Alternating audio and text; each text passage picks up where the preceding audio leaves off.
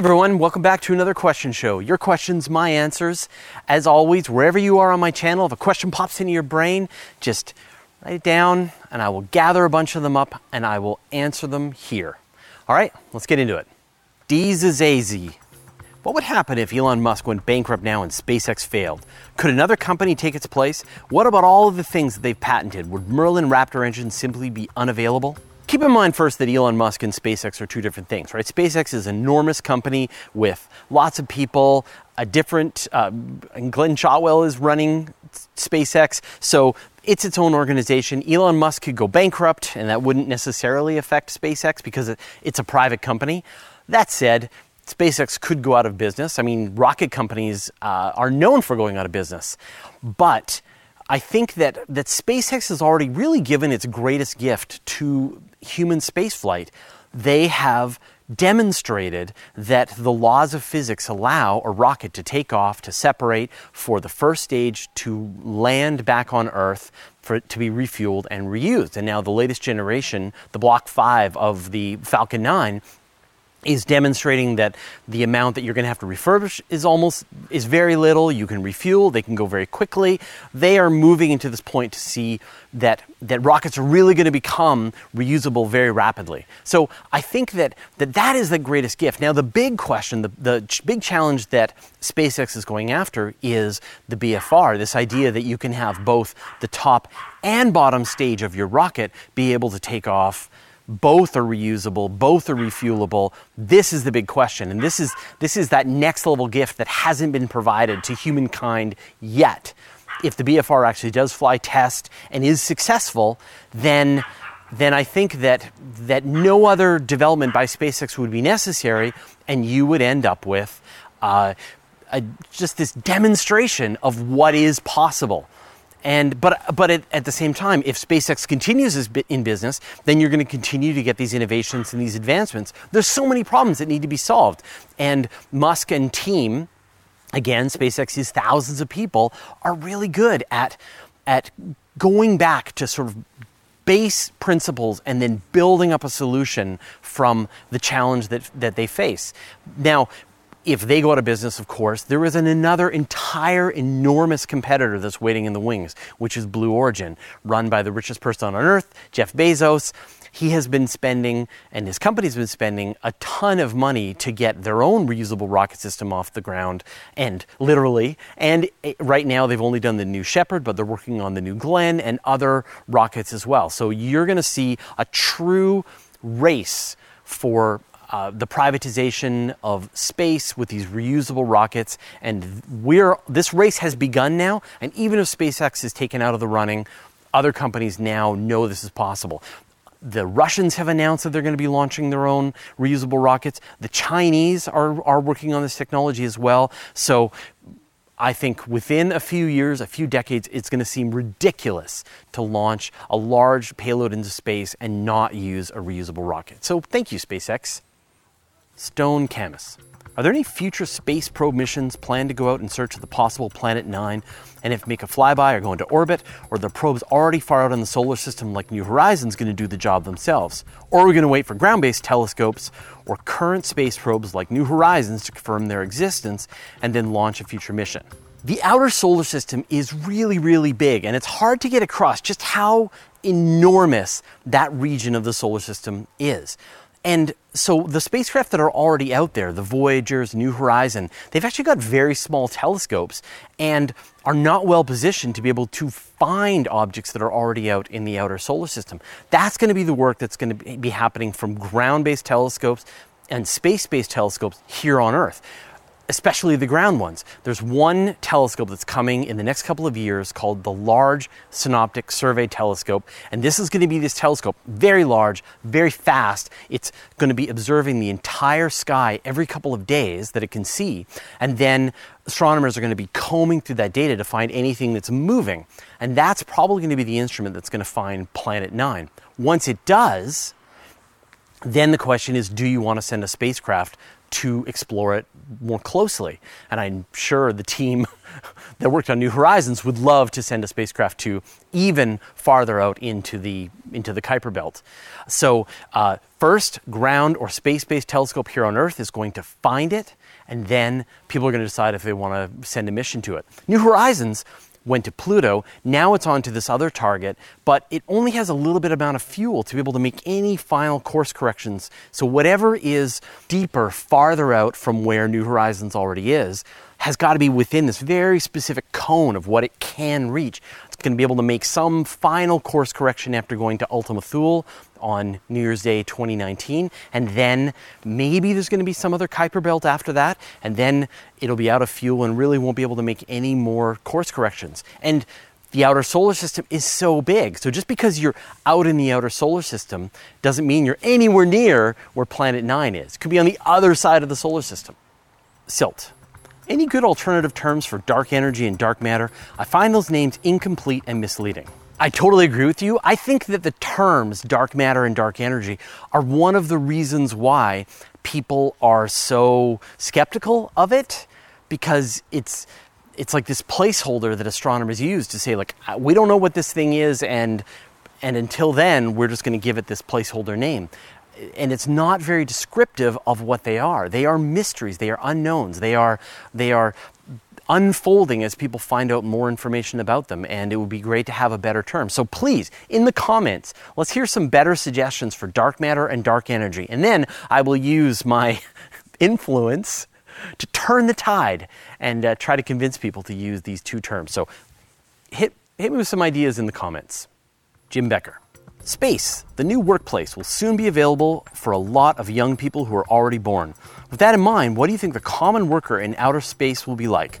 What will they study in school in order to be qualified for the mining and construction jobs in outer space, and not the flashy jobs just like the common worker?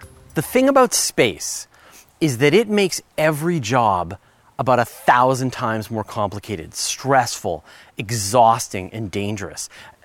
One of my favorite interviews was with Mike Massimino, who was the repair person, right? The engineer who helped repair the Hubble Space Telescope. And when you think about what he was really doing, he was screwing off panels, he was putting in new electronics, he was pulling out parts, he was putting in new gyroscopes, as well as the rest of his team.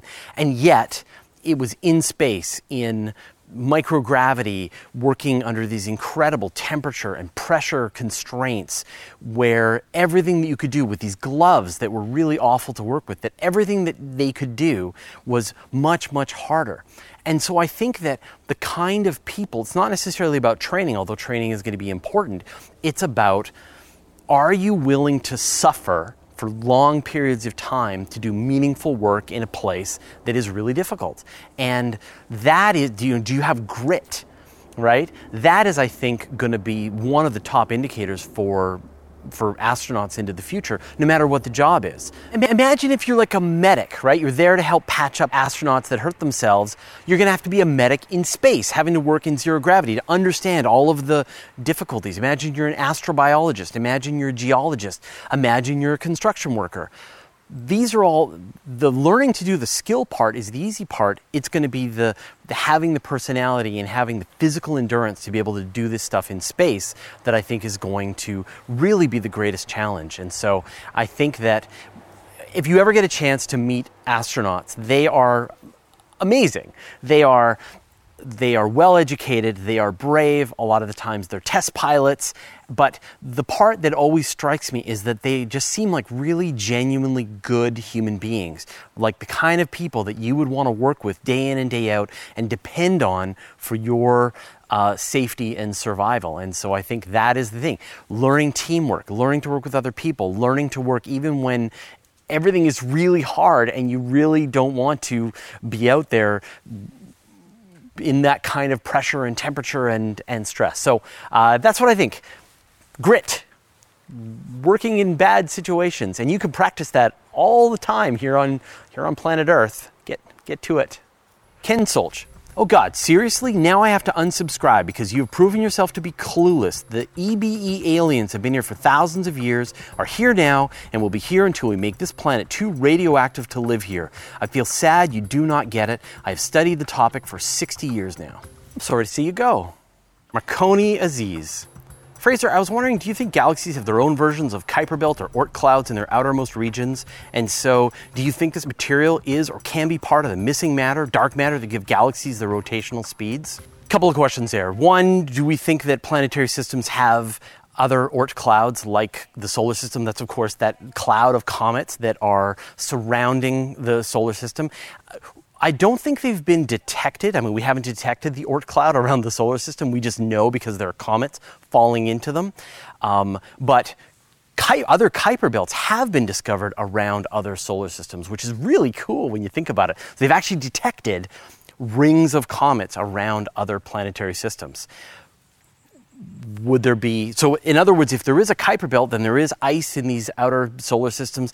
You would kind of think that there must be an Oort cloud. You would expect it's there. There's one piece of research that I just read that was really interesting, that it might be possible to see, to sense these Oort clouds in other solar systems by looking at their imprint in front of the cosmic microwave background radiation. This is this background that's around all in all directions of the sky, that moment that the light from the universe was finally able to escape out into space. And astronomers used it for everything, to find out how old the universe is, to find out how much dark matter there is. And now maybe they could use it to find Oort clouds around other planetary systems. Amazing. But is it dark matter? No. The thing is that dark matter seems to be like 10 times as much material as regular matter. And so if it was clouds of comet, ice out there, this is the kind of thing that astronomers would be able to detect. They've really, and I've got an episode coming out very shortly, but they've really narrowed down a lot of the characteristics of what dark matter has to be. And ice isn't one of them. So, Oort clouds are cool. They provide some mass to a solar system, but they're not going to provide enough mass to be dark matter. Mark Sheeran. Hey Fraser, love everything you do. Realistically, when do you think man will walk on Mars? Oh, great question. 2037 is my guess when the first human being will set foot on the surface of Mars.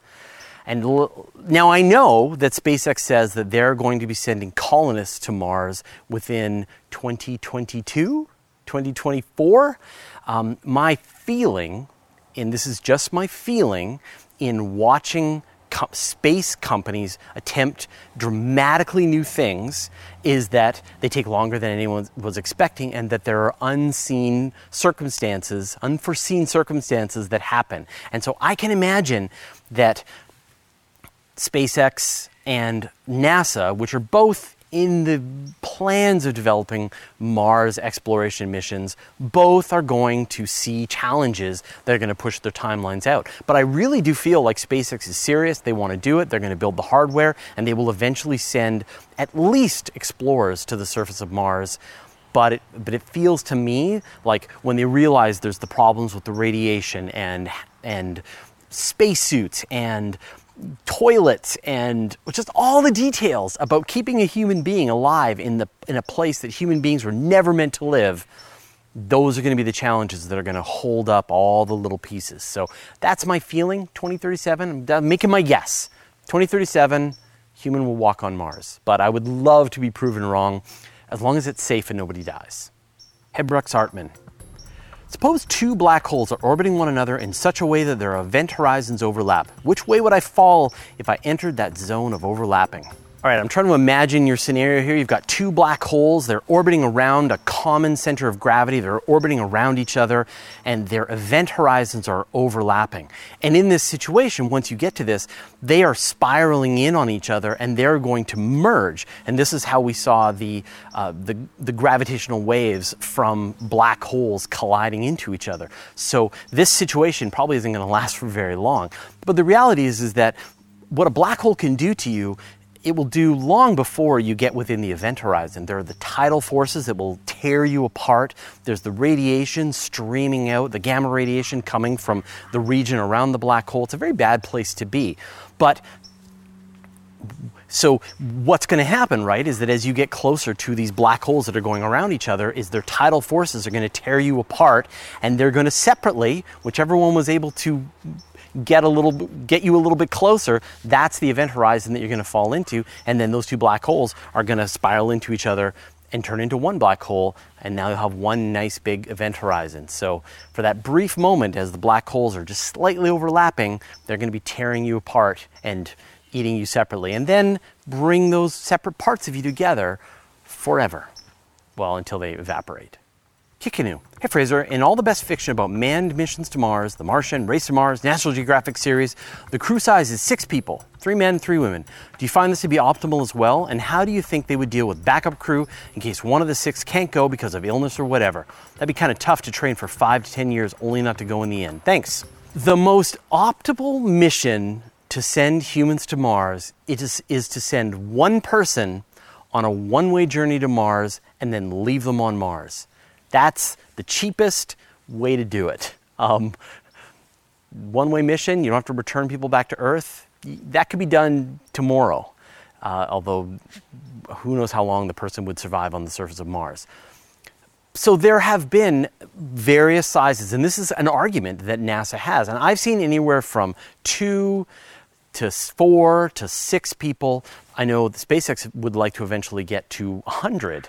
And there are upsides and downsides. The more people that you send, the more people that you have to be able to deal with an emergency. You've got more cross-training. People can take over from other people if there's problems. It's very hard to treat yourself if you fall unconscious without a doctor. So the 6 sounds fine, but even that is a tremendous amount of life support equipment for a long distance journey. And this is one of the reasons, just to go back, that I'm such a fan of doing more tests here around Earth. Let's find out. Let's send a mission and see what it's like to keep 2 human beings in deep space for a year. Let's find out what happens with 4 people, with 6 people. Let's learn what are all the ways that everything goes wrong so that we've got a much better sense of what's going to be the right mission size to go to Mars. But if you want to really cut down your prices, just send one person and don't let them come home. That's cheap. GC Jerry USC. What gets me is the arrogance of astronomers and scientists who don't even know what 85 to 90% of the universe is, but continue to tell us how it began and how it will end.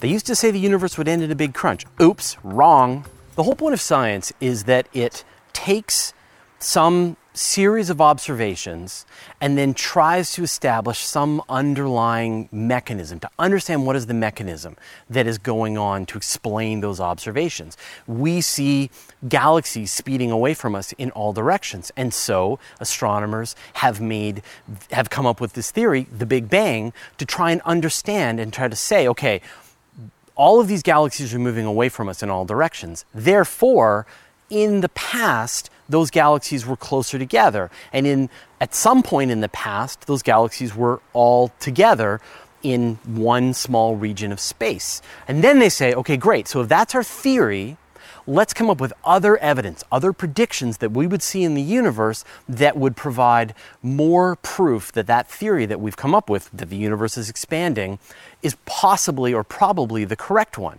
And so astronomers have made other predictions. They found the cosmic microwave background radiation. They found the amounts of hydrogen and helium and then lithium and other heavier elements. And there have been a bunch of other predictions that the Big Bang Theory has made to say, okay, yeah, indeed, the observations seem to say that a long time ago, 13.8 billion years ago, the universe was a lot more dense than it is today. But that theory could be totally wrong, right? And the great thing about science is that someone can come along and they can say, oh, I've made a better prediction. I've found a way to explain the universe in a way that your current methods don't work. And it not only explains all of the stuff that we see and all of those observations, but it makes some new predictions that if you go out and you see, then you're going to find that indeed this is true. It explains other mysteries that have been cropping up that haven't been found. And in the Big Bang, there are a bunch of mysteries.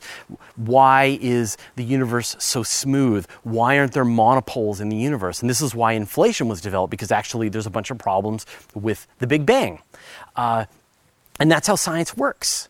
And to use an analogy, right? When you're coding software on your computer and you find a bug, you have your first idea of what that bug might be. And then you do some tests on your software to see if that's indeed the bug. And if it's not the bug, then you rule that bug out. And now you try another bug. And then you try another method, another fix, and another fix. And eventually, your model of what's causing this problem in your computer program turns out to be the correct one. And you fix the software so that the bug goes away. And that is essentially what the scientific process is. And when you look at these ideas like the Big Bang, theory of evolution, theory of gravity, they have stood the test of time because they have plenty of evidence to support their current theory. They make predictions, the observations match, and people have been unable to come up with better theories that match the observations that have been seen so far. So I wouldn't call it, what was the term you used? Arrogant. I wouldn't call it arrogant. I would call it painstaking and laborious and willing to admit when the theory and the direction that you've gone down was wrong and go back. There's nothing scientists like better than to be proven wrong, because then they understand more about the universe than they did before. Hero323. Hey Fraser, given the age of the universe, what is your stance on the Fermi paradox and advanced civilization somewhere in the Milky Way? I've done a bunch of videos about the Fermi paradox, but they were a long time ago, and I know other people have been doing lots of great work on the Fermi paradox. The Fermi paradox, this idea that the universe is big and old, that Earth is not the first planet that has existed in the solar system. In fact, we arrived very late to the scene. The fact that there's no reason under the laws of physics why intelligent civilizations couldn't colonize their entire Milky Way. I find that idea really troubling. I find this fact that we seem to live in this universe and we see no evidence whatsoever of other intelligent civilizations, and yet we're on our way to creating an intelligent civilization, we hope, that will eventually be able to colonize or at least explore the Milky Way. It is this really troubling idea in my brain, and I really feel like anybody who has this just, oh, I get it, it's just because they don't want to communicate, or the distances are really far, or they all just go to sleep, or maybe we're in a zoo, or whatever, right? That each one of those ideas falls apart. And so I don't want to go into a full video on the Fermi paradox here. Like I said, I've done a bunch of them in the past, but I really feel like anybody who feels like they've solved the Fermi paradox, who understands the Fermi paradox, hasn't spent enough time thinking about the Fermi paradox. And it's only when you get to this point where it really freaks you out, that's when you're starting to really understand it, or at least understand the enormousness of the challenge. One of the most amazing things, and I got this in a video interview that I did with Brad Peterson from LUVOIR about 3 weeks ago, was he said that the LUVOIR telescope, one of the things that it's going to do is it's going to be able to look out into the space around the Earth with such precision and to be able to analyze the planets around us that it will be able to answer with a 90% certainty whether or not we're alone in the universe, which is just a mind-bending concept. So what's wonderful about this as well is that this is still a practical question. Astronomers are pushing out into the universe. They're looking with more sensitivity at the other worlds that surround us, and they will be able to find out if any one of them have life. And if you get to this point where LUVOIR is tapped out, it has examined every single planet that it can, and it hasn't found life, then we're almost certainly alone in the universe, which is a really, again, a very troubling concept. All right, thanks everyone, that was awesome. I really enjoy it. As always, wherever you are on my channel, if a question pops in your brain, just type it down in the YouTube comments. I'll gather a bunch of them up and I will answer them here. And I'll see you next week.